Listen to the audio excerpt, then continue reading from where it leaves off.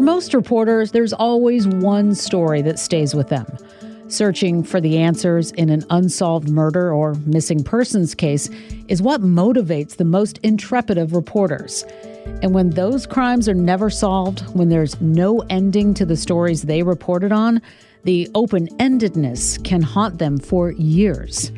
For Christina Corbin, a veteran reporter and producer with the investigative unit at Fox News Channel, the one case that she has never been able to let go of, the one case that she just can't shake, is the one surrounding the murders on Long Island of the Gilgo Four and Shannan Gilbert.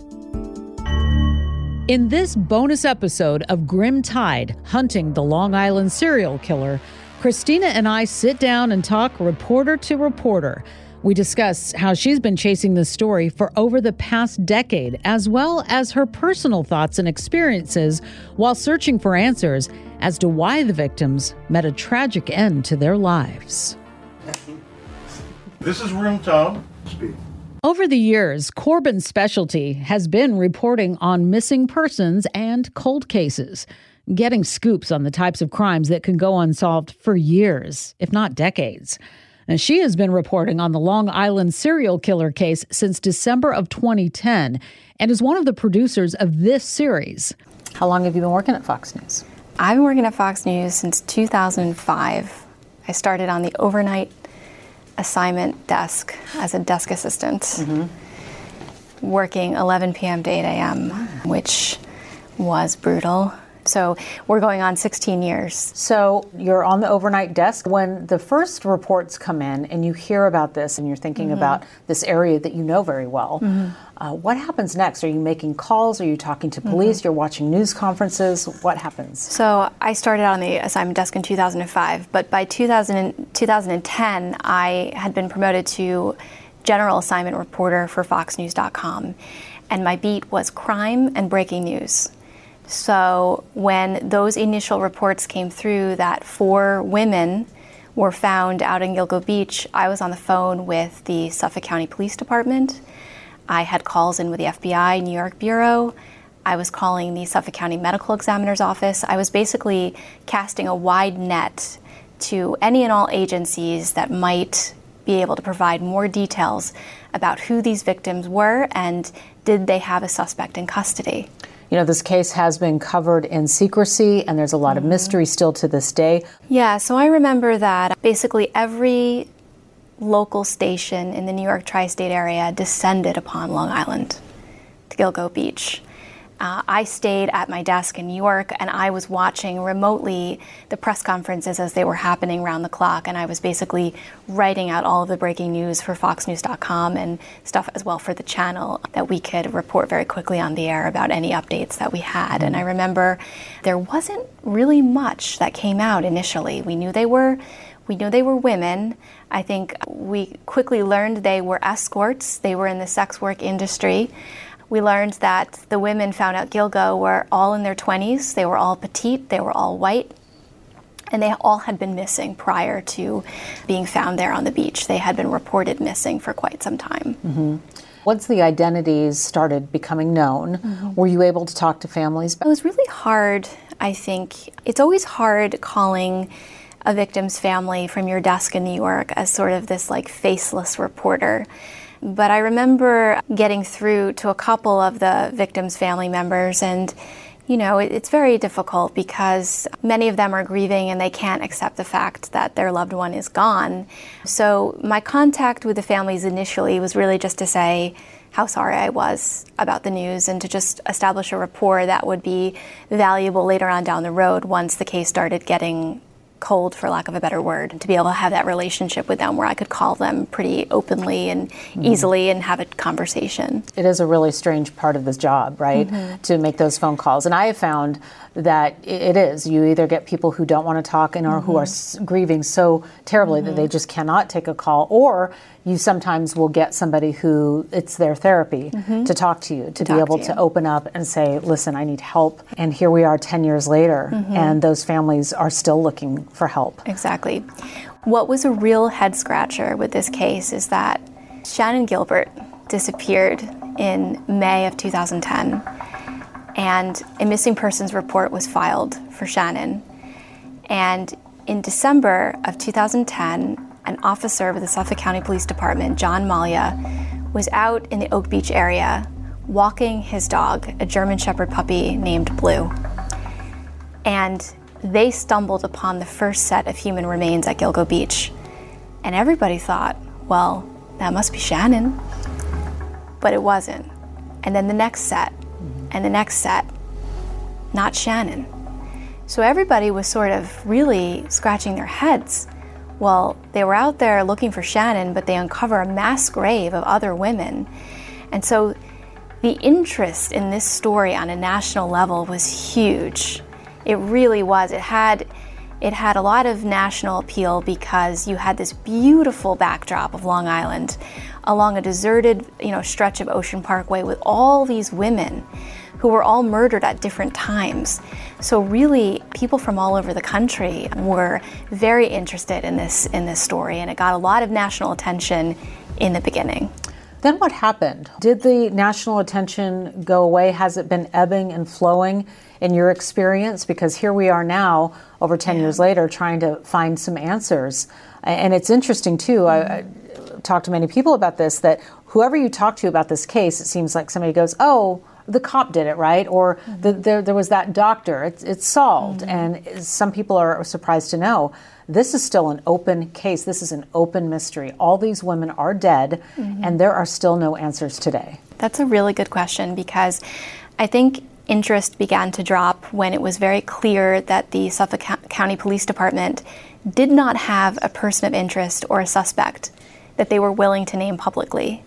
In fact, no one has ever been named publicly as a suspect or person of interest. Hey, it's Kaylee Cuoco for Priceline. Ready to go to your happy place for a happy price? Well, why didn't you say so? Just download the Priceline app right now and save up to 60% on hotels. So whether it's Cousin Kevin's Kazoo Concert in Kansas City, go Kevin, or Becky's Bachelorette Bash in Bermuda, you never have to miss a trip ever again. So download the Priceline app today. Your savings are waiting. Go to your happy place for a happy price. Go to your happy price, Priceline.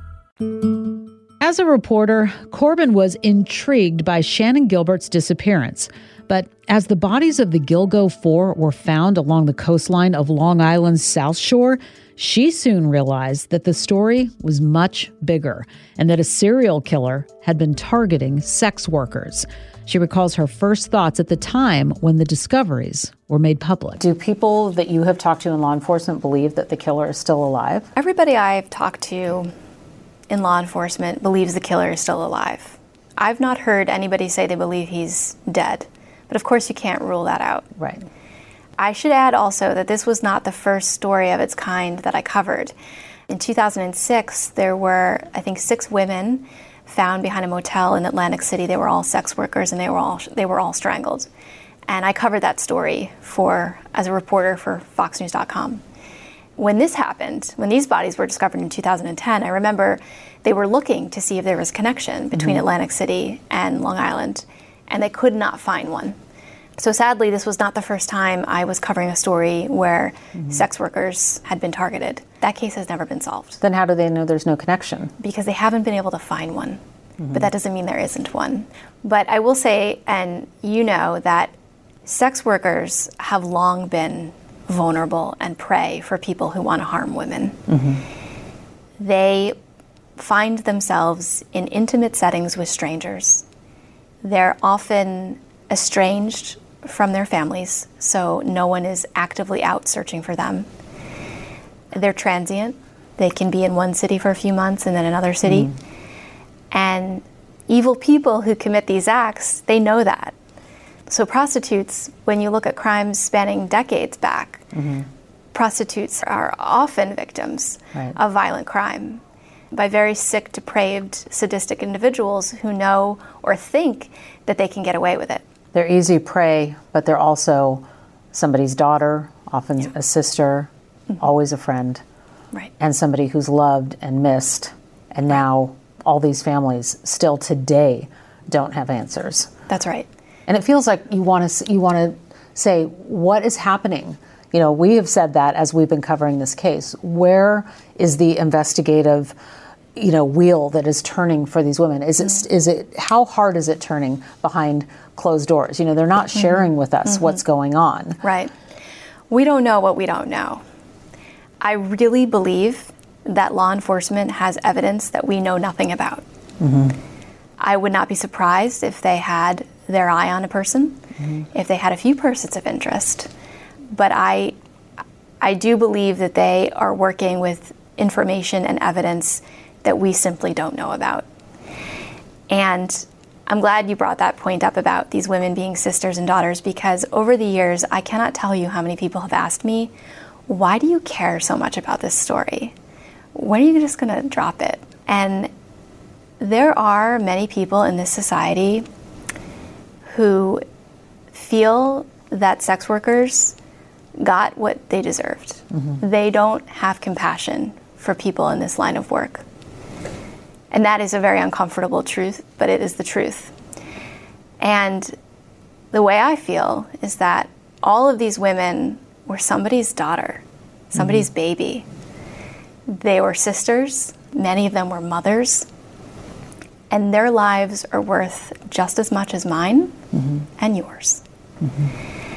And also the thought that there is a man out there, man or men, woman maybe, who's going around living in this world, going about his business, enjoying all the things that we're enjoying in life, and he has not been brought to justice. And that has been a driving force for me in this case. I will never stop reporting on it until they make an arrest. Shannan Gilbert, finally laid to rest after nearly 5 years. Christina recalls how she was in attendance for Shannan's funeral in March of 2015 and the wave of emotions she felt that day. I remember attending Shannan's funeral at a cemetery in Amityville, Long Island, and it was very sad. It was the first time that I was meeting Mari Gilbert and Shannan's sisters. Her mother thanked me for all my work on the case and for helping to get that autopsy with Dr. Bodden.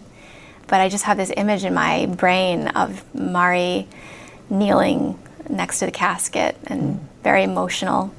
It was also surreal because we were at a cemetery for burial, and there were reporters from other networks and from other newspapers walking around. So that was rather surreal. It was very difficult meeting the family. It really was. But they finally had an answer or more clarity sort of on Shannan's death, and they were able to lay her to rest.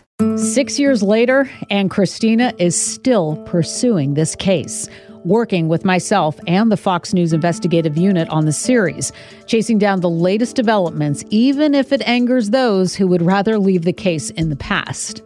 She recalls a recent encounter from earlier this year where we returned to Oak Beach with Gilbert family attorney John Ray. So that was 2010. Let's talk about 2021. I want to talk about what happened with you, about us going into that neighborhood. Yeah. I've covered a lot of stories of murder victims. I have never had that experience happen to me where we were made to feel like we had done something wrong by entering in this community to cover a cold case story about a woman's death, and we were asked to leave. We were not asked to leave, we were told to leave. Police were called, voices were raised, and it was crazy. I was threatened with an arrest by not the police officer, but by some of the residents who wanted to press trespassing charges against us. I understand private property is private property, but let's take a step back for a second and realize that we are a news crew coming in there to take a fresh look at a cold case involving a serial killer. And I understand that, it's a private community, but at the end of the day, the media is so important in keeping a story like this alive and in helping the police solve it. Right. And to be met with such animosity and hostility is something that I've never experienced before.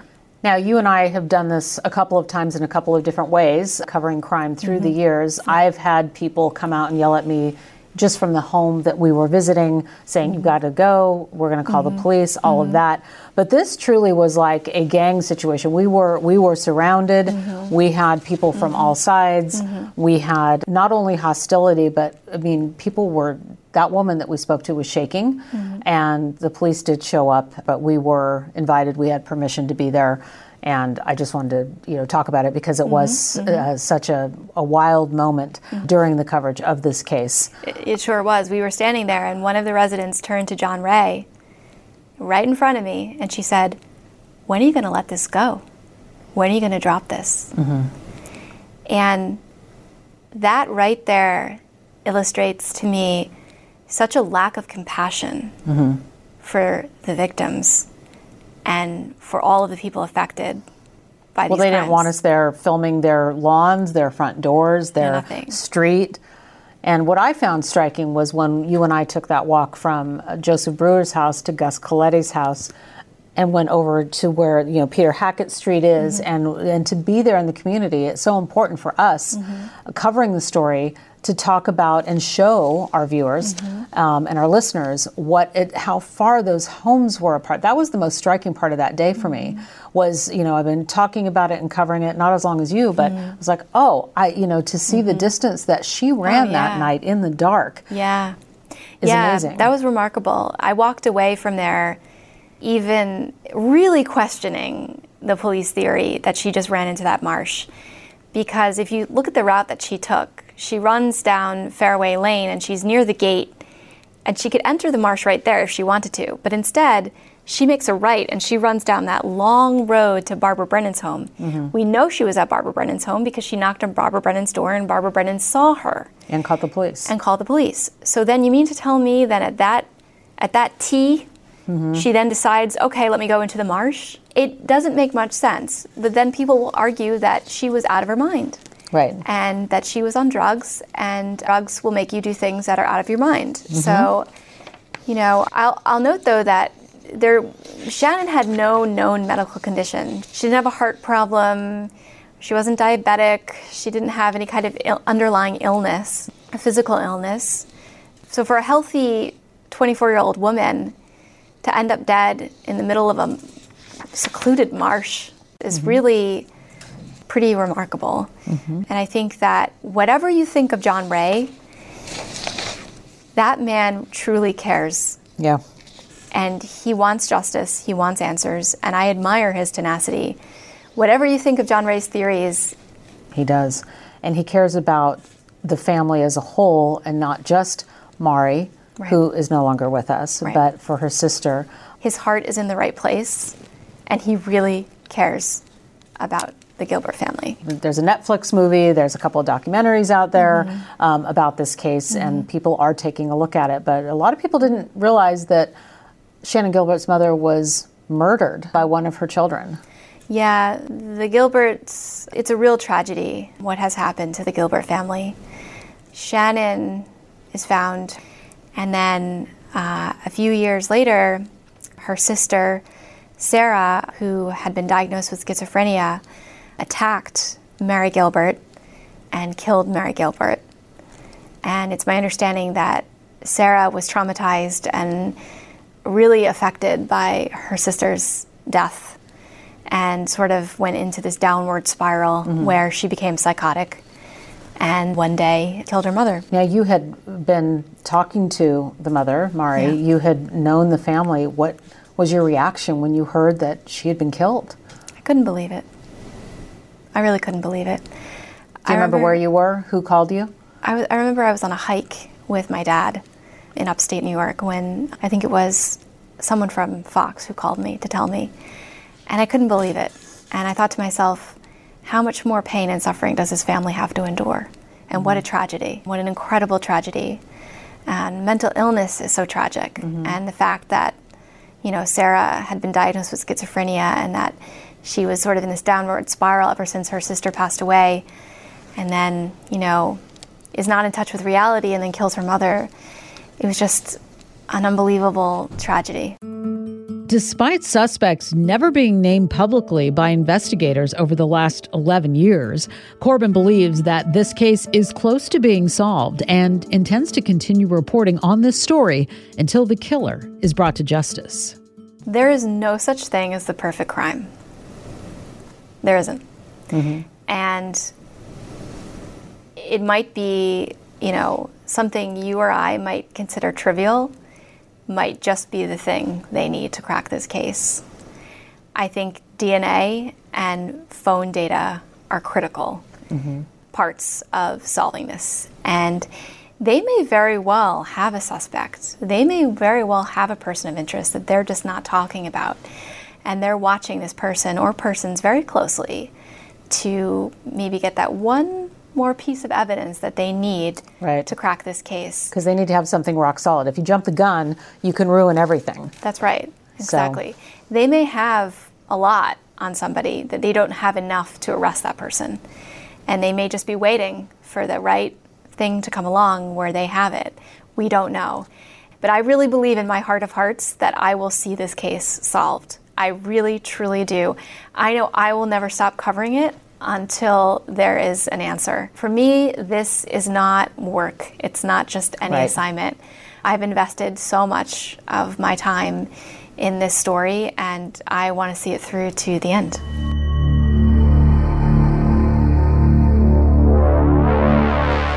I'm Laura Ingle, and this has been Grim Tide, Hunting the Long Island Serial Killer. On our next episode, we sit down with the investigator known for solving another well-known cold case, the Golden State Killer. Paul Holes will tell us about how he found the crucial piece of DNA that helped bring in the infamous serial killer after decades, and how those same methods can be used to track down the Long Island serial killer. Thanks for listening.